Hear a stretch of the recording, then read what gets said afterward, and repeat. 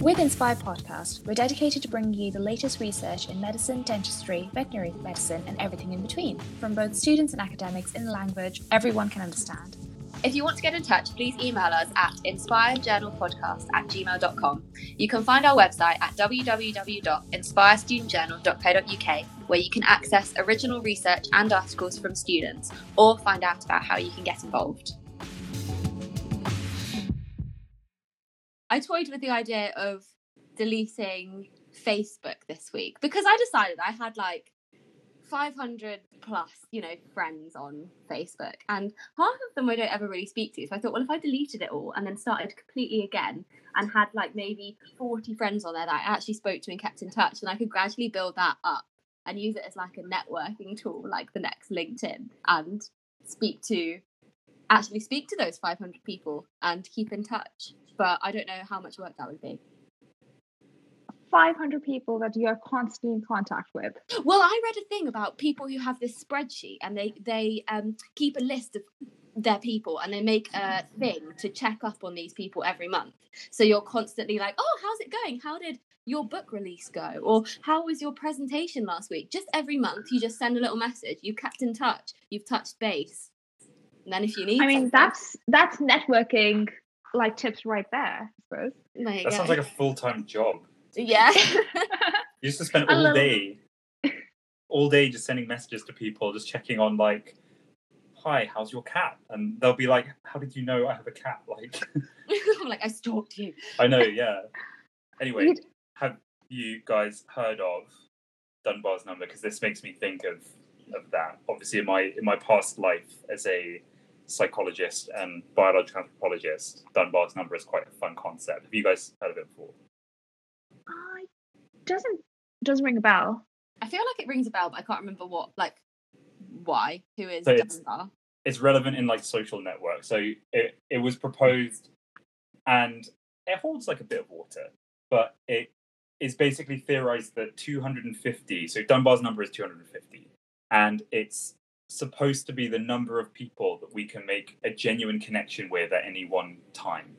So it's kind of theorized as like you can think of it kind of like the capacity of a human's social network, basically. Like any more than 250, and it's theorized that you lose you lose the personal connection, and people become more distant, basically. So only up until that point. And it's been tested like lots of times. For example, I think they did a study where they looked at the average number of friends that people have on Facebook across the whole platform. And at the time when they did it, it was about 250. But obviously then that's the assumption that people actually have their real friends on Facebook, which lots of people don't, or people you've lost contact with. So it's just quite an interesting, there has to be a limit, right, to the human social network capacity.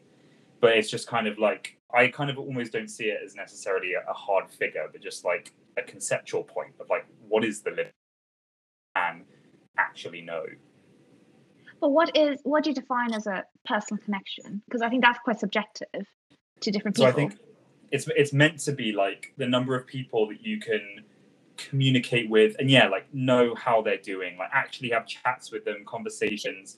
And I think it's meant to be kind of like that you actually genuinely care about, like, and like the number of people you can like kind of genuinely empathize with at any one given time. And if you kind of remove it and you make it a larger number of people, then you find it harder to care. So if you think at school, if somebody in that school who you kind of knew, but you I don't know, something they broke their leg or something, you might think to yourself like, oh, that sucks. But it wouldn't kind of be like, oh my God, I didn't realize, like, that's terrible. Whereas if it was somebody maybe in your year group within that smaller section, you might be like, oh my God, and they may not be a close friend or anything like that, but it just kind of elicits a bit more of a reaction. So there's this idea that kind of, human groups were intended to live in small units that didn't exceed this number, because if they did, then things kind of don't work as well. And you can draw like lots of conclusions from it, but I just think it's an interesting concept. Really, it's quite a lot. That 250 is like quite a big. Yeah, thing. To be able to message, if you if you did message those people or text those people on a regular basis, you'd spend a lot of your day like, because then they reply, then you reply, then they reply. Before you know it, 4 hours have gone by, and what have you achieved? Well, you've had a nice chat, to be fair. I take that back. But do you know what I mean? Like, I suppose it would get on top of you, wouldn't it? Well, I guess it's not meant in like a social media context, because you know, like just because you have a connection with this around 250 people, doesn't mean that you're going to be conversing with them 24/7. Yeah. Whereas like on social media, that's the only way you have a connection with people, really, is by talking with them. Because otherwise, unless you're like reacting to their posts and stuff like that, which I guess if you think about it like that, like reacting to people's posts, it's much more feasible that you could actually be engaging with 250 people at any one given time. So yeah, I suppose then that leads people to engage with you, and then you build up your network.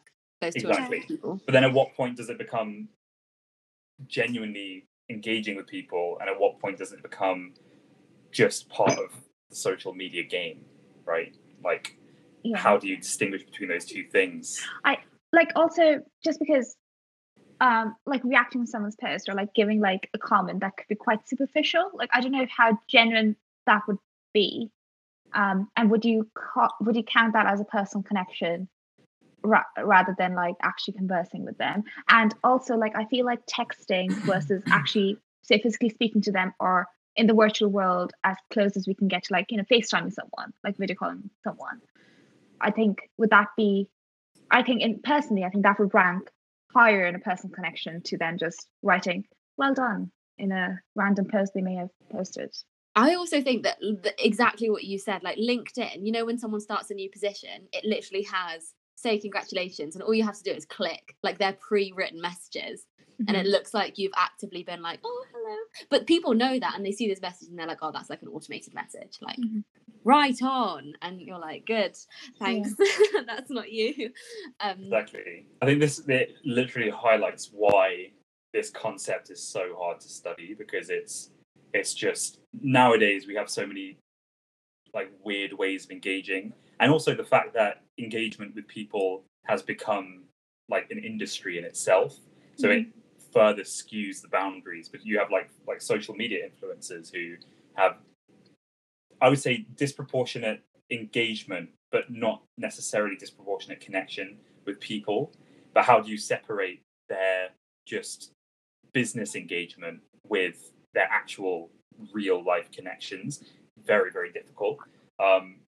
So yeah, it becomes like quite a hard thing to like peel apart, really. But I do think it's an interesting concept, because obviously, like we've talked about it in previous episodes, that people are, you know, lots of people are quite miserable nowadays, and you know, like that kind of that feeling that people get of being in a room with tons of people and yet still feeling lonely at the same time. And this is thought to kind of contribute to that we're connected to so many people nowadays that actually it dilutes the quality of connection, and It's it makes the isolating effects of social media. Yes, exactly. So you know, it's a hard one, which I think has become even more kind of, if you talk topical, like in the past year. I feel like definitely that's definitely gone up. Well, I think actually it'll become more of a thing coming out of lockdown, because people won't have been around lots of people during lockdown, and then they'll come out and they'll be surrounded by people again. But we're going to have to socially readjust to being around lots of people, and it's going to be quite a strange experience. So I guess for us as like healthcare, we've actually had like our fair share of human contact throughout the pandemic. But for other people who aren't so fortunate as us, it could end up being quite intimidating, like quite anxiety inducing, when it may not have been before.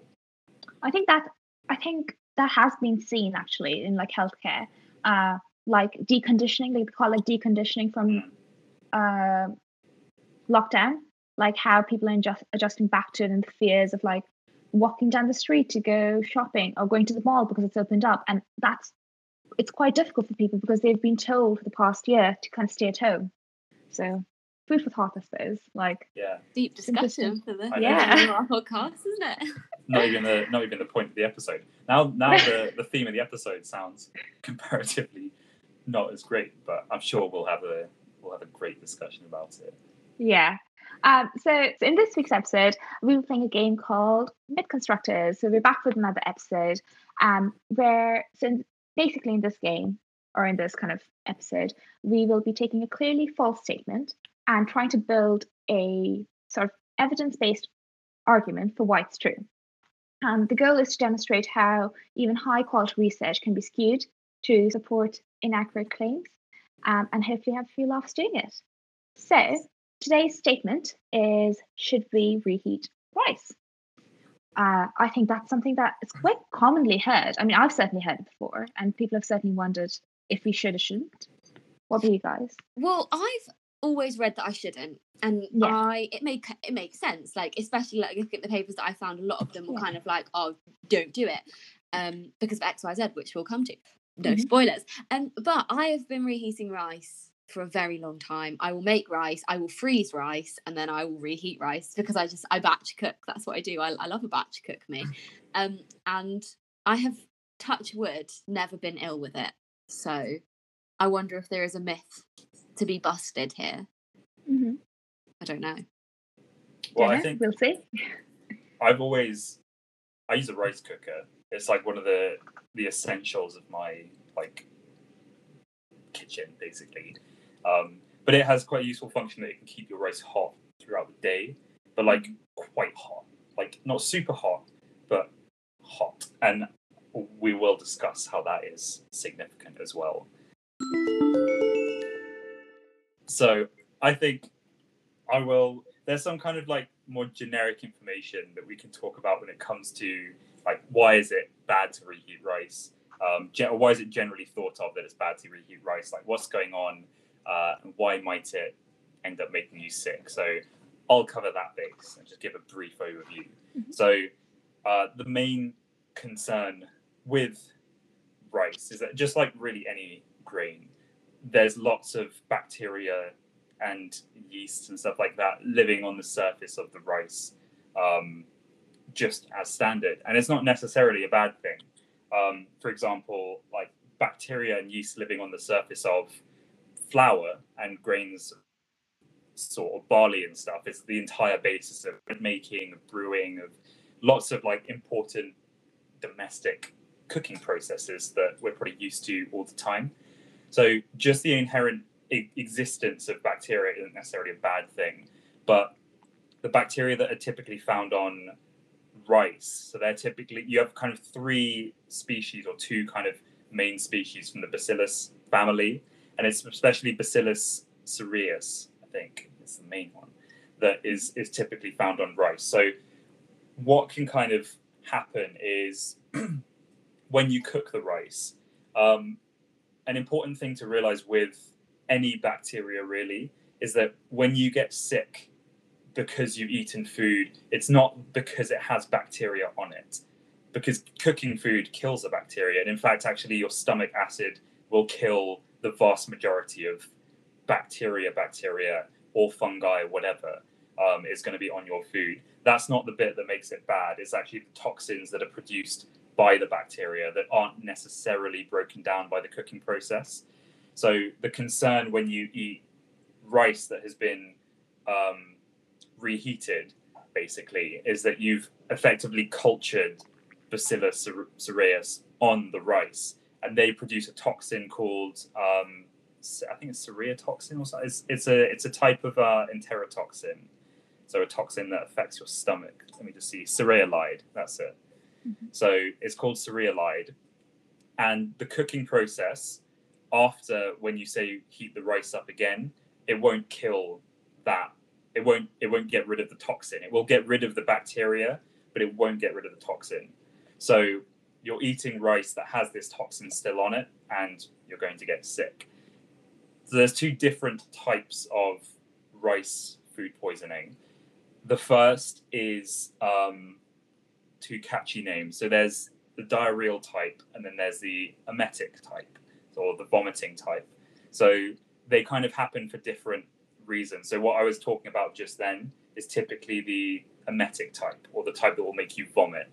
And that's generally because of the presence of cerealide, or the emetic toxin, in the rice. So if, say, you cook your rice and then you let it cool down to room temperature, giving the opportunity for the bacteria to grow, but then you heat it up again, you will kill off the bacteria, but you may not kill off the cerealide, or there may be enough of it to make you sick. So when you eat it, your body instantly rejects it and you vomit it up. And so that's a concern with heating rice. The diarrheal type, which is where the rice isn't cooked at a high enough temperature to start with.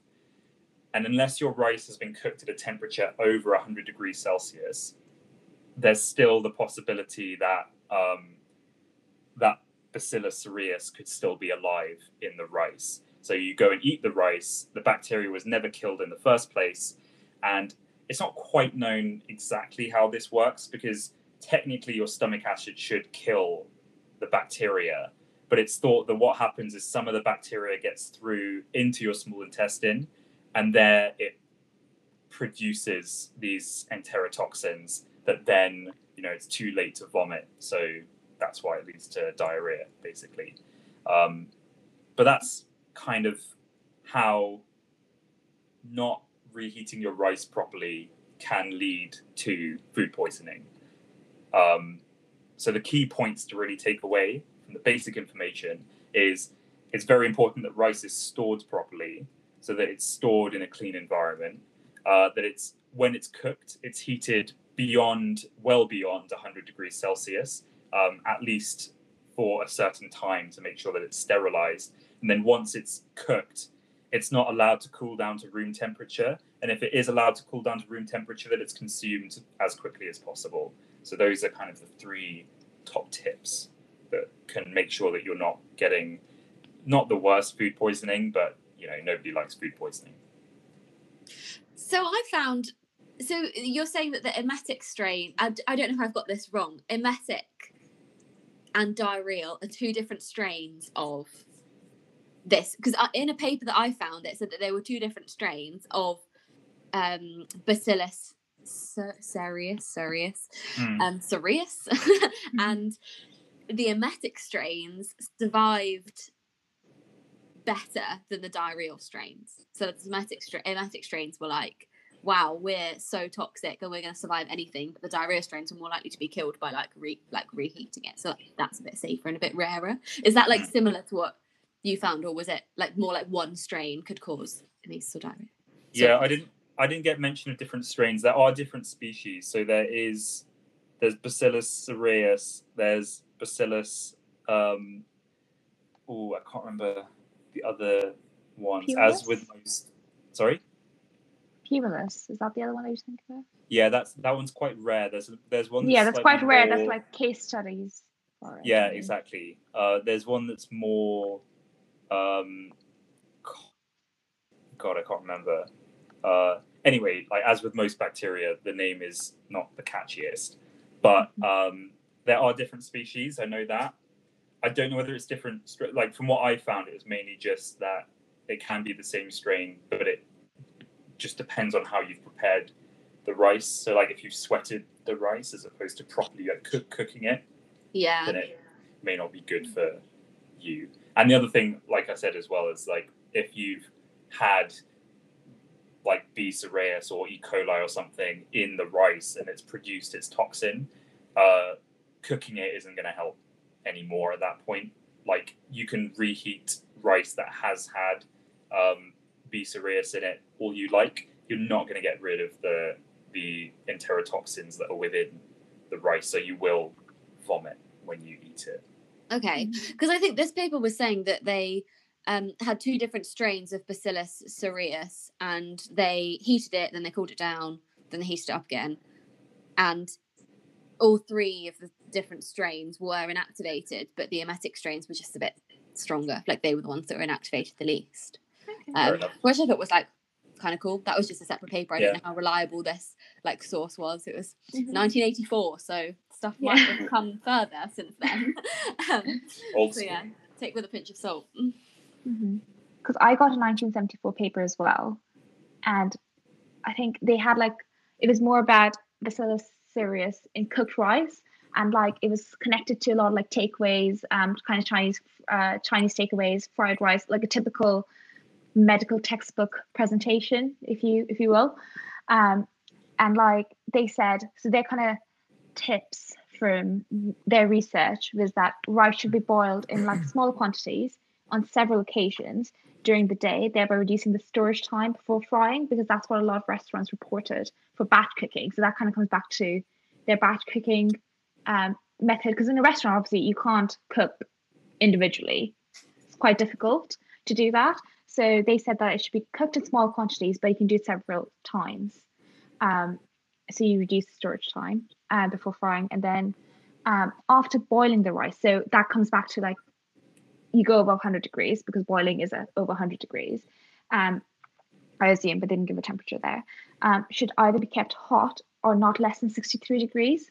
So that's probably coming back to like a slow cooker point, Sam, where like it keeps it quite hot. Or you cool it really, really quickly, transfer it to a refrigerator within 2 hours of cooking. So it shouldn't be left out at room temperature for a very long time. And for cooling the rice, especially for large bulks of boiled rice, it will be hastened by dividing the product into separate portions or spreading the bulk in a clean shell container. So quite common stuff, like common logic stuff, but like I think a lot of people just don't think about it because, you know, why would you? Well, yeah, sometimes you batch cook and you leave it to cool on the side, don't you? And then you shove it in the freezer and it's been 4 hours and you just think, oh, whatever, it'll be fine. Yeah. And they said apparently the temperature range that they found is that you should never leave boiled or fried rice in warm conditions between 15 degrees, 15 to 50 degrees, 50, which is like your warm room, like that is your room temperature basically. And they also had a comment about beaten egg. So they said the beaten egg used in preparation for fried rice should be freshly prepared, which I don't know why it wouldn't be, but yeah. Well, I suppose, does that mean that like if you did make fried rice and you reheated it, you would like the egg wouldn't be safe either? Is that what they mean? I don't know. Is that what maybe? Not entirely sure, but that's so from the 1974 paper. They're saying you can't leave your rice at room temperature at all. They're saying for not more than 2 hours, I think. Okay, I was going to say, so like you have to go to the Arctic to eat it. So they said for more than 2 hours. So cooked rice can be. So under no circumstances, therefore, should cooked rice be stored at kitchen temperature for more than 2 hours. So you have 2 hours to cool it down, and then you have to refrigerate it. Basically. No pressure. No pressure. 2 hours. That's it. Set a timer. You might have to start. Yeah, I'm going to have to start setting a timer, I think. Although I did find on one of my papers that they managed to eliminate this bacteria strain completely by using electron beams. So if you had one of those in your kitchen, I think you'd be fine. As you casually do. Yeah. Like a blowtorch, but an electron beam. I don't know. I don't think that's a common like household staple. But it did say that a normal electron beam doesn't really work, but this special type of electron beam does. So there you go. I don't know. A little extra. And they also found a different paper. Sorry, I did a lot of research on this. I found like 4 different papers. I just got deeper and deeper and deeper into like the weirder sides of reheating rice. But I found this other one that said that they'd made a predictive model for the growth of this bacteria during the cooling of cooking rice. And it managed to successfully predict the growth of bacteria depending on like how, like the temperature that you cooled it and how long you left it for, to sort of help restaurants, I guess, and like food preparation on a bigger scale, so they could look at their little chart and say, oh, that's not safe. But yeah, I thought that was quite cool. You get one of those in your kitchen. I guess rice is one of those difficult foods because it's made in such a large quantity that it's hard to guarantee that you're going to get rid of all of it when you've cooked it. So it can. It's. I feel like it's one of those kind of food that is susceptible to being left out, to being reheated and things like that.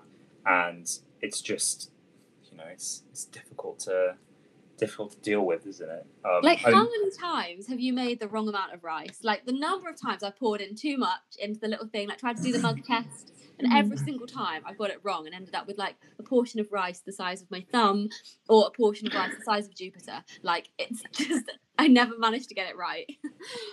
I'm a special snowflake, but I have like a set amount of weight in grams of rice that I cook for each meal. So I know that like this is the exact amount of how much I make. So it ensures I never really waste anything. So that's always an option for people. If they're concerned about just food waste in general, then yeah, like measuring out food. It's not only good to know how much you're eating, but also it's good to make sure that you're not leaving rice sitting around rotting and whatever. There's so many, you can see lots of pictures on the internet of people who've just kind of left rice in their rice cooker and just forgot about it. And it is like, I feel like in they should probably start using it for like lab cultures instead of agar, because it really does grow bacteria exceptionally well, right? Like really does. I've never seen anything really grow. good substrate. Yeah, really exactly. good substrate for that. Yeah, they can start. I'm sure it's. I don't know if it's cheaper than agar, but well, I was going to say like rice agar. I don't know if that's a thing. I don't know if that's the thing either. I'm looking it up right now. Yeah, it's worth. Yes, rice agar is a thing. Rice agar for the differentiation of yeasts. Yes, there you go. Rice. I think having a rice cooker could also help as well, because it does ensure that your rice is kept at a temperature well above room temperature, even when you're not eating it. Obviously, it's going to drain a bit more power, but it's at least going to keep that rice safe as long as you're going to eat it later on in the day. So that's always an option as well. Just make sure that it never fully cools down. You should be perfectly okay with your rice. But I actually found another, and this was a really big story a couple of years ago, but so this technically doesn't have anything to do with reheating rice, but rather just rice in general. So one of the problems with rice is that it ends up with a lot of arsenic in it, partly because it's grown in a very aqueous environment. So most arsenic that makes it into soil from things like mining and industry and stuff like that doesn't really make it into, it does make it into plants, but it only ends up in plants in very small amounts. But rice is different because instead of soil kind of being the substrate, you have rice paddies are flooded, so it's more of like an aqueous substrate which has a capacity for holding a lot more arsenic in it, and it's meant that the amount of arsenic in rice has quite significantly increased.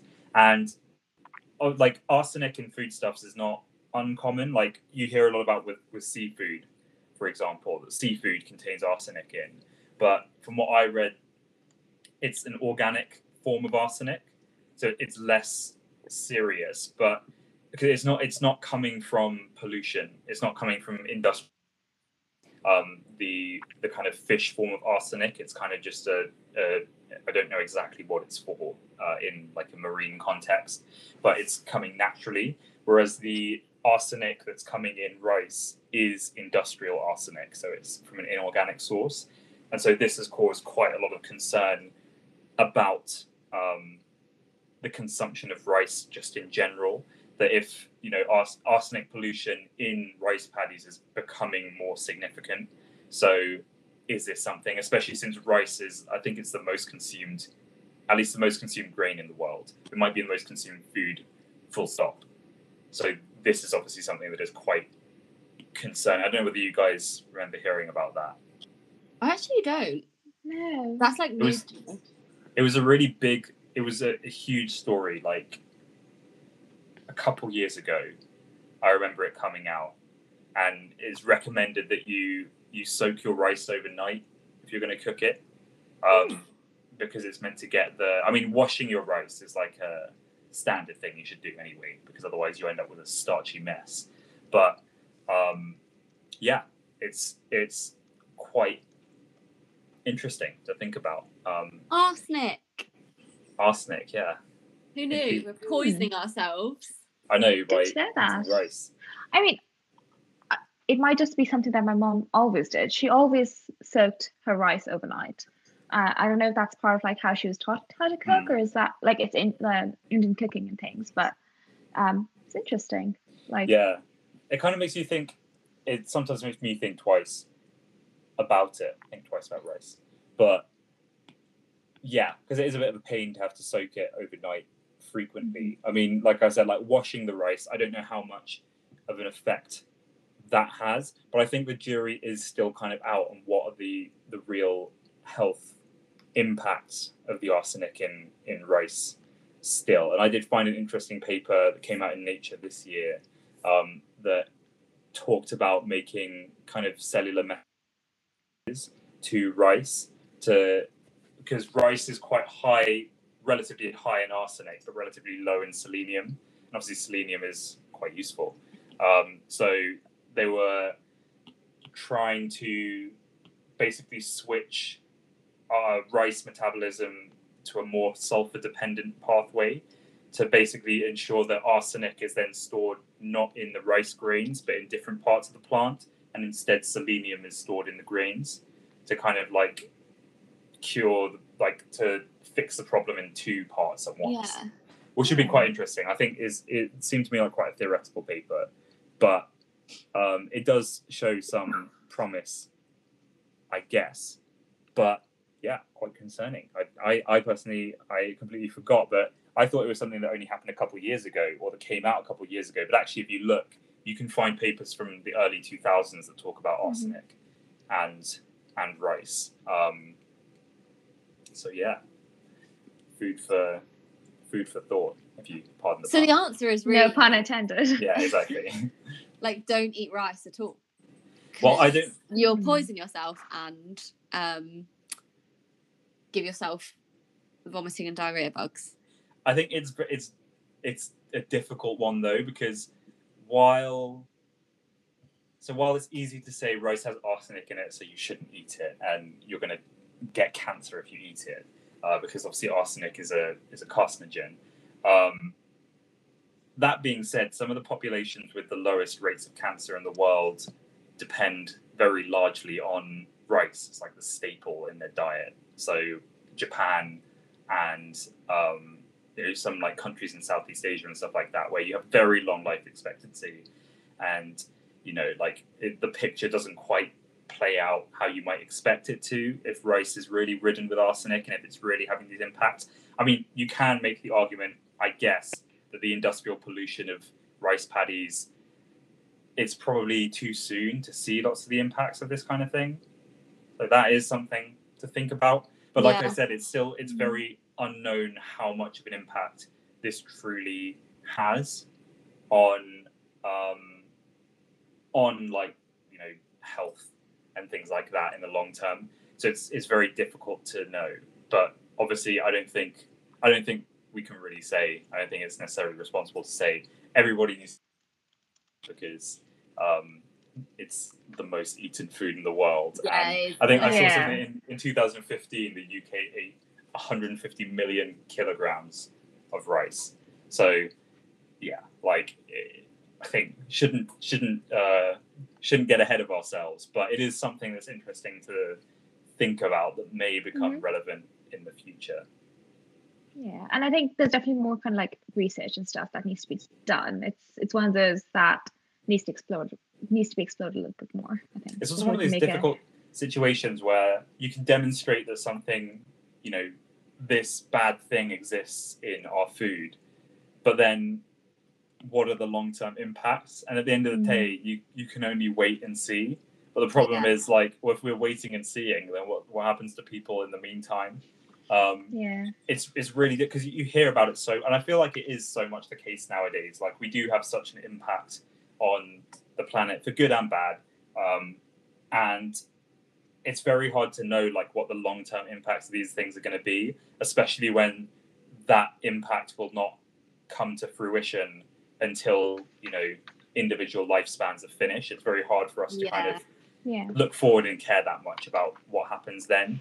So it's really difficult to kind of make informed life choices, like kind of get balance between being cautious about things like this and then also balance between still being able to live like a normal life and not be like, I can't eat fish because of heavy metal poisoning. I can't eat beef because of antibiotics, all that kind of stuff. Like at the end of the day, you'll be left nibbling on wood, but that probably has something in it as well. So it's just really difficult. Like to. It kind of comes back to the whole concept that you can get hurt just crossing the road. Like yeah, that's what I'm saying. Like have life hurts exactly. Like you have to strike balance because you can't be afraid of everything. But then, I don't know, choosing. Yeah, it's a difficult one to answer. Yeah, I find it's actually like quite. Because you know when like people talk about like especially nowadays, people think about like optimizing health and like optimizing like every single bit of their lives. But at the end of the day, like if you completely like optimize, I mean like the ideal place for your cells to live is probably in a lab in a petri dish, and that's not very fun, is it? Like I don't think anybody really wants to live their lives. Actually, you know what? Live your life suspended in agar. That sounds quite fun. I kind of want to try that. But what, living in agar? Yeah, living in rice agar. Having yourself, like suspended in a vat of agar. That, as long as you have like a breathing tube, that actually sounds quite fun. Anyway, like I'm getting sidetracked. But yeah, like I think life really is a balance between you want to do enough that you enjoy yourself at the same time, like you want to try to stay healthy, but you can't. I guess you can't really optimize. You can't like micromanage your health in a way, because most of the things people are going to do that they're going to enjoy or that they have to do to live their life is going to have some impact on your health. Like you can't really have everything. So it's quite it's a redundant concept sometimes in terms of like, I need to make sure I get this much of this vitamin, this much of the other, and this much of this thing. And it's like, well, it's so variable that, it's difficult to know exactly what you need, and is it going to really be worth going to the effort of doing that? It's like even things like, okay, if putting in a clinical context, like what I see, like certain procedures, right? There are risks and benefits to as minor of procedure or versus as major of procedure. They could both have a certain amount of risks, but like risk and benefit over there, but you still get the procedure done because you require it. You take those risks on board, and then as long as you're aware of it, it is what it is, I think. Yeah, I feel like we've done another construction of the myth rather than busting of the myth. No, we haven't. No, we did. It's not. It was never really a myth, was it? That's the thing. Yeah, like. I mean, the NHS do. Yeah, like I think government guidelines and NHS guidelines do have guidelines surrounding reheating rice and things, because there have been multiple outbreaks, across globally. Regarding this, so I think it never was a myth, but it's good to look at. It's been interesting to look at the research and the science behind it. Yeah, and it's definitely not like always bad to reheat rice kind of thing. Like you have to think about, there are living organisms on that rice that are producing toxins that can make you sick. So if that rice is kept and stored and prepared in a way that will not provide a hospitable environment for those organisms, then it should be fine. Like the answer is kind of, you shouldn't really reheat rice unless you do it in the right way. But that being said, it's not impossible to reheat rice in such a way that it's going to be okay. But that being said, if you have rice that, say, has been left out at room temperature, there's no amount of lazing that rice that's going to get rid of those toxins on it. Like that rice is done and you should not go eating it. If you want to get in touch, please email us at inspiredjournalpodcast@gmail.com or contact us through our social media. We've been Ellie, Sam and Natasha, bringing you another episode of the Inspired Podcast. Please like or follow us on Instagram, Facebook and Twitter at Inspired Journal Podcast, and subscribe to our podcast on iTunes or Spotify or any other podcasting platform. Don't forget to leave us a review so we can continue to bring you the content that you love. The Inspired Podcast is brought to you by the Inspire Student Journal. You can visit our journal website at www.inspirestudentjournal.co.uk to find out more. See you next time. We're students and we're all still learning, so we appreciate any comments, feedback or error corrections related to the topics discussed. All research presented is correct at the time of recording. Any medical information provided does not constitute official medical advice. Consult your own physician for any medical issues that you may be experiencing. Views expressed in the Inspire Journal podcast are of the hosts and guests and do not represent the views of the Inspire Student Journal or of the institutions we are attached to.